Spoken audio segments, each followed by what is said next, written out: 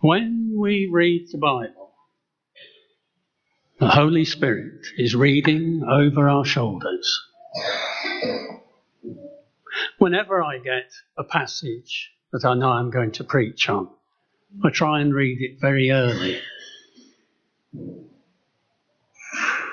And as often as not, as I read, something leaps off the page. And in this particular passage, the verse that leapt off the page was, "Godliness with contentment is great gain." Godliness with contentment, great gain.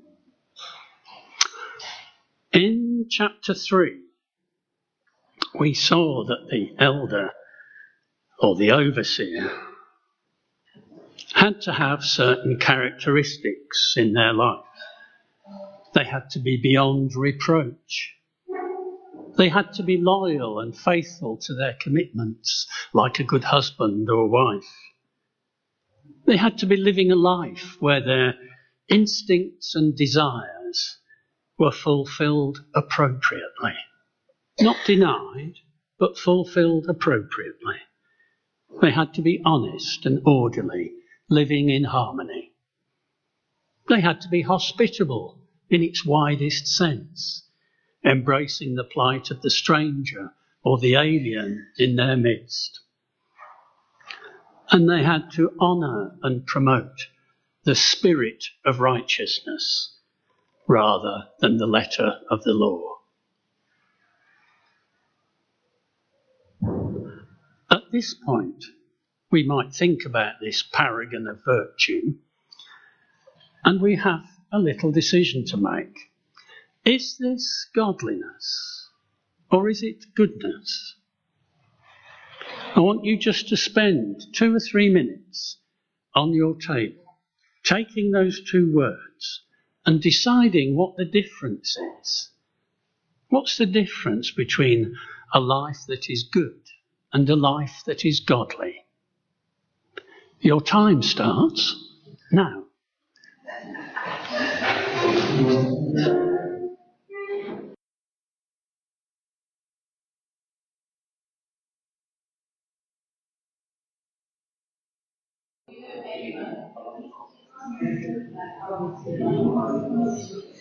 You've started, but I'm not going to let you finish. Your time is up. I'm told I'm a little hard to hear. My apologies. This is my encroaching deafness. I can hear me much louder than you can. Right.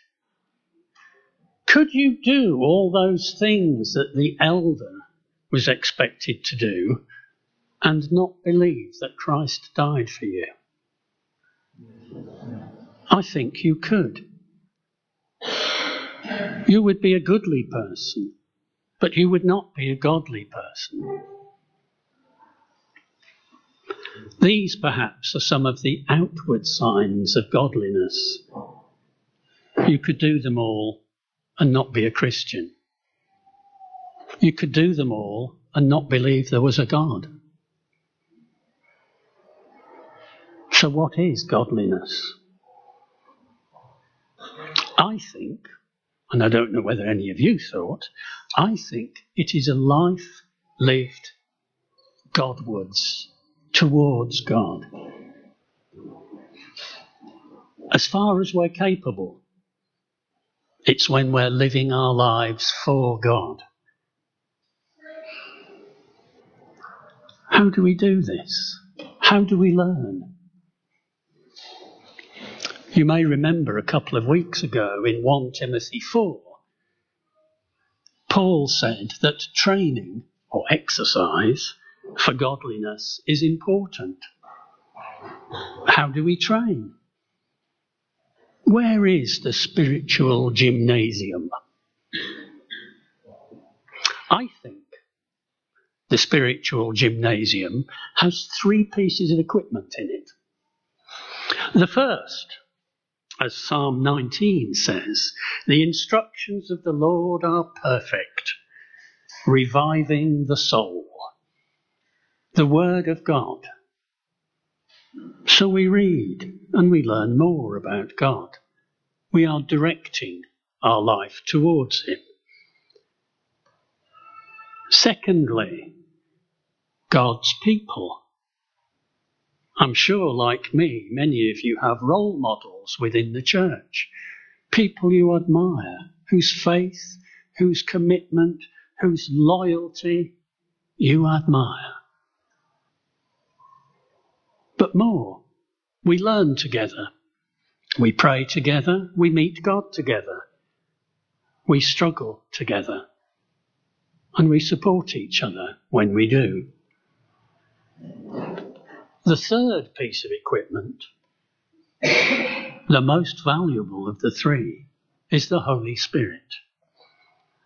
John 14, the Holy Spirit will teach you everything and will remind you of everything I have taught you. The words of Christ Himself. And here we touch an important truth. When I'm reading the Bible and the Holy Spirit is reading over my shoulder and giving me a dig in the ribs here and there, godliness doesn't begin with us. When we're looking for physical fitness, it's up to us. We can go out jogging, or if you can't manage to jog, you can go out for a stiff walk. Or if, like me, you can't even manage a stiff walk, you'll go out for a slow one. But godliness doesn't work like that. Godliness begins with God, not with us. If you have that Bible still open, you could just look across the page at the beginning of the letter to Titus and see Paul saying, knowledge of truth, and he means that Christ died for us, leads to godliness.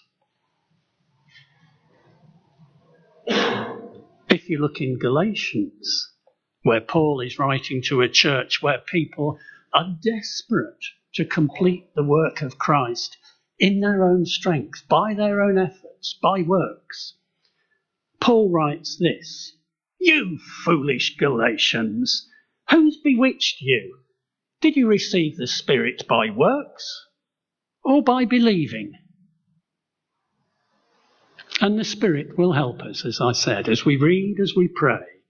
So the Spirit draws us ever closer into God's presence, assures us of God's love, leads us ever nearer to Christ. And as we get nearer, as we get to know Him better, so we grow in godliness.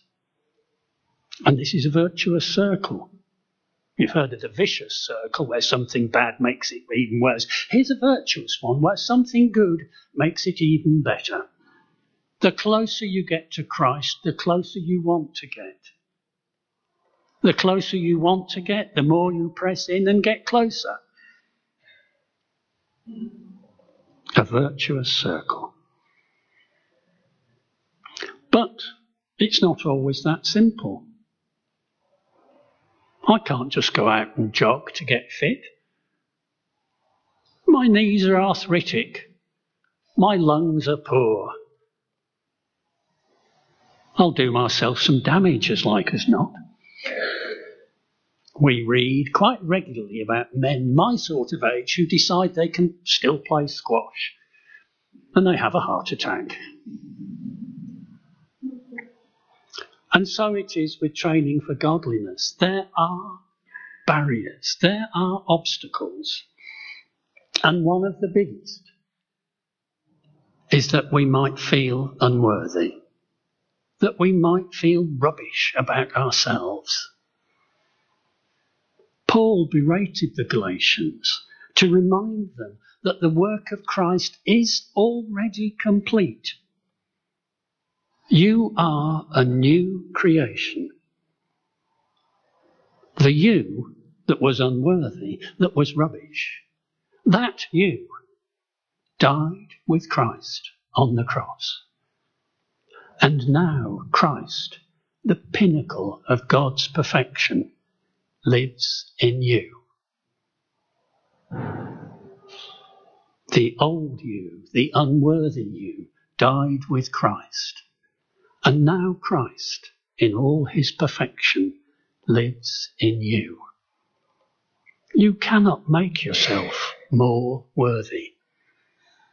Christ has already made you perfectly worthy. You will fail him. I will fail him occasionally, no, often. And it will grieve me. And it will grieve him. But he has already made good on my cry for forgiveness.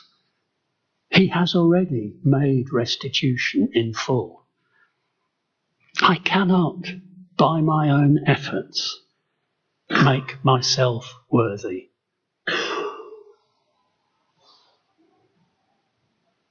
I cannot make it up to God. Why not? Because it's already been done. It is finished, he said on the cross. It is done already. Godliness lies in your heart, not your deeds. Jesus said, love the Lord your God with all your heart, soul, mind, and strength. And he didn't say those particular words just for the rhetorical effect. Think about it. Love the Lord your God with all your heart. Give your heart to God. Use your emotions. Love him with all your soul. Find out how your spirit communes with God. It might be prayer and meditation. It might be a walk on a mountaintop. It might be a poem or a piece of music. It might be worship. It might be reading. But find it and draw closer. Love him with all your soul. Love him with all your mind. Read, think. God made us with brains for a reason. We're not supposed to check them out at the door when we come in here. We're supposed to use them to his glory. And finally, with all your strength, your physical self. What are the things, the practical things that you can do for God? And I don't have to go very far in the Gospels to read, for what you did for the least of one of these, you did for me. God calls us to love our neighbours in the widest sense. But that starts with loving him. Heart, soul, mind, strength. So, maybe we can convince ourselves that we're on a path to godliness. But that's only half of what Paul said. Godliness with contentment, he said. Now here's your second task. Contentment. What is it? Is it the same as happiness? Is it something different? 3 minutes. Contentment. What do you think it is?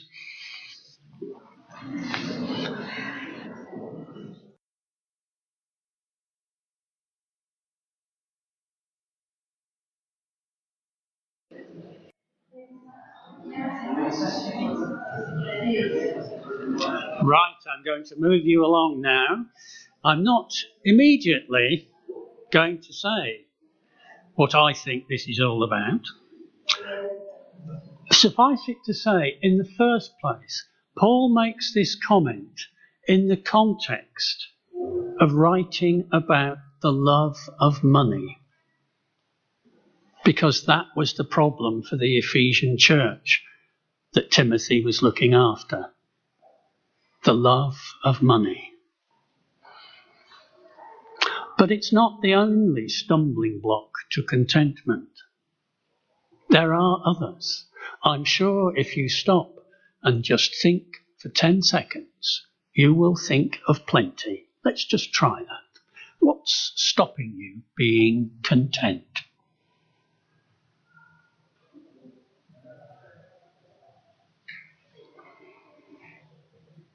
That'll be something different for every one of us. Godliness implies a devotion to God. But godliness will not necessarily bring you contentment. In fact, for some people, it may do the exact opposite. How can I be content in a world that seems full of pain, of loneliness, of desertion, of childlessness, the suffering and death of a beloved parent, husband, child? How can I be content? It's one thing to be content with your bank balance or your clothes.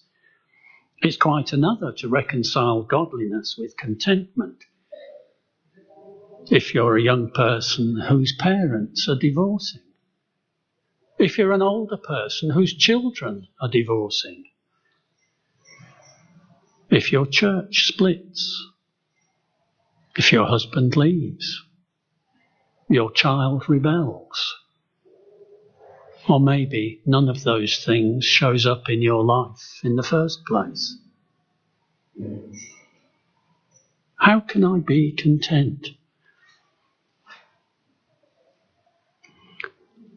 The word that Paul uses for contentment, he only uses in one other place, and that's in the second letter to the Corinthians, where he says, "And God is able to make all grace abound in you, so that always having all sufficiency in everything, you may have an abundance for every good deed." Did you hear contentment in that verse?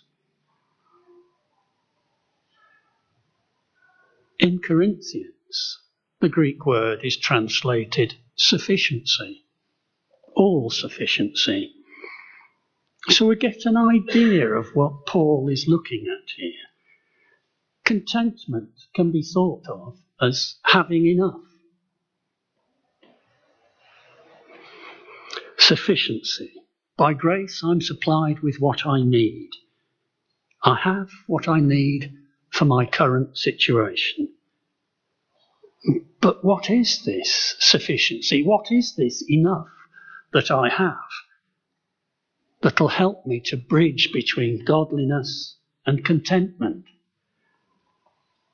I think this is the truth of the gospel.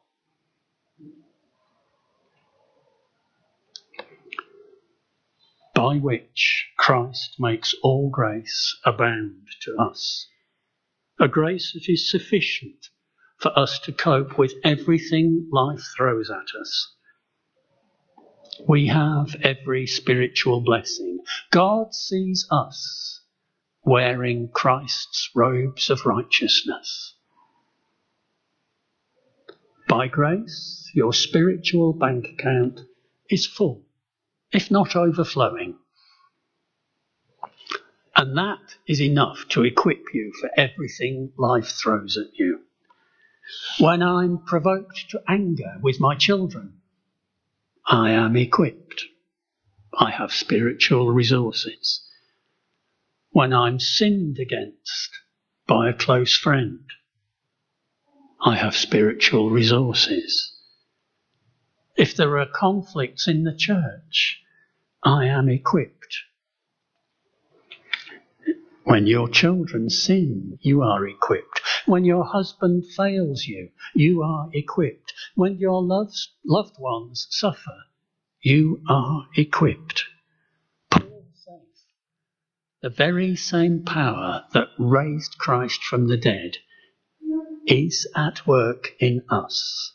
We are equipped. But being equipped doesn't mean passively accepting these things. It means God has supplied us what we need to deal with them, to meet them head on, to ride the storms of life, if you like, without foundering. And I think that is contentment, to face what life throws at us and to come through it all, knowing God loves us. If you search the internet for contentment, you will find a plethora of self-help guides. I've culled the best from some that Chris and I found, and you have a copy on your table.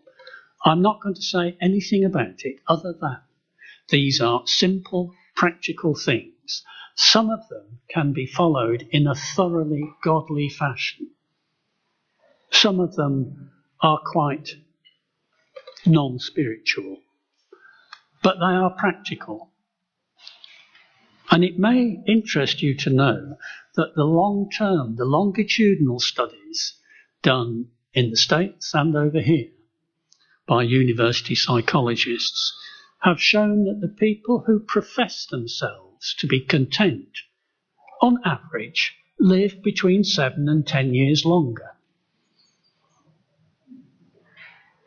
Or maybe, if you're discontent with this life, you move on through it to better things sooner.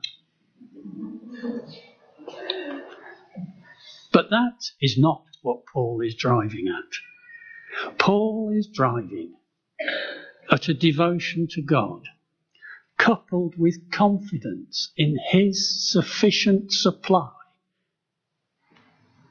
and that those things together, drawing closer to Christ, knowing that I am supplied with everything I need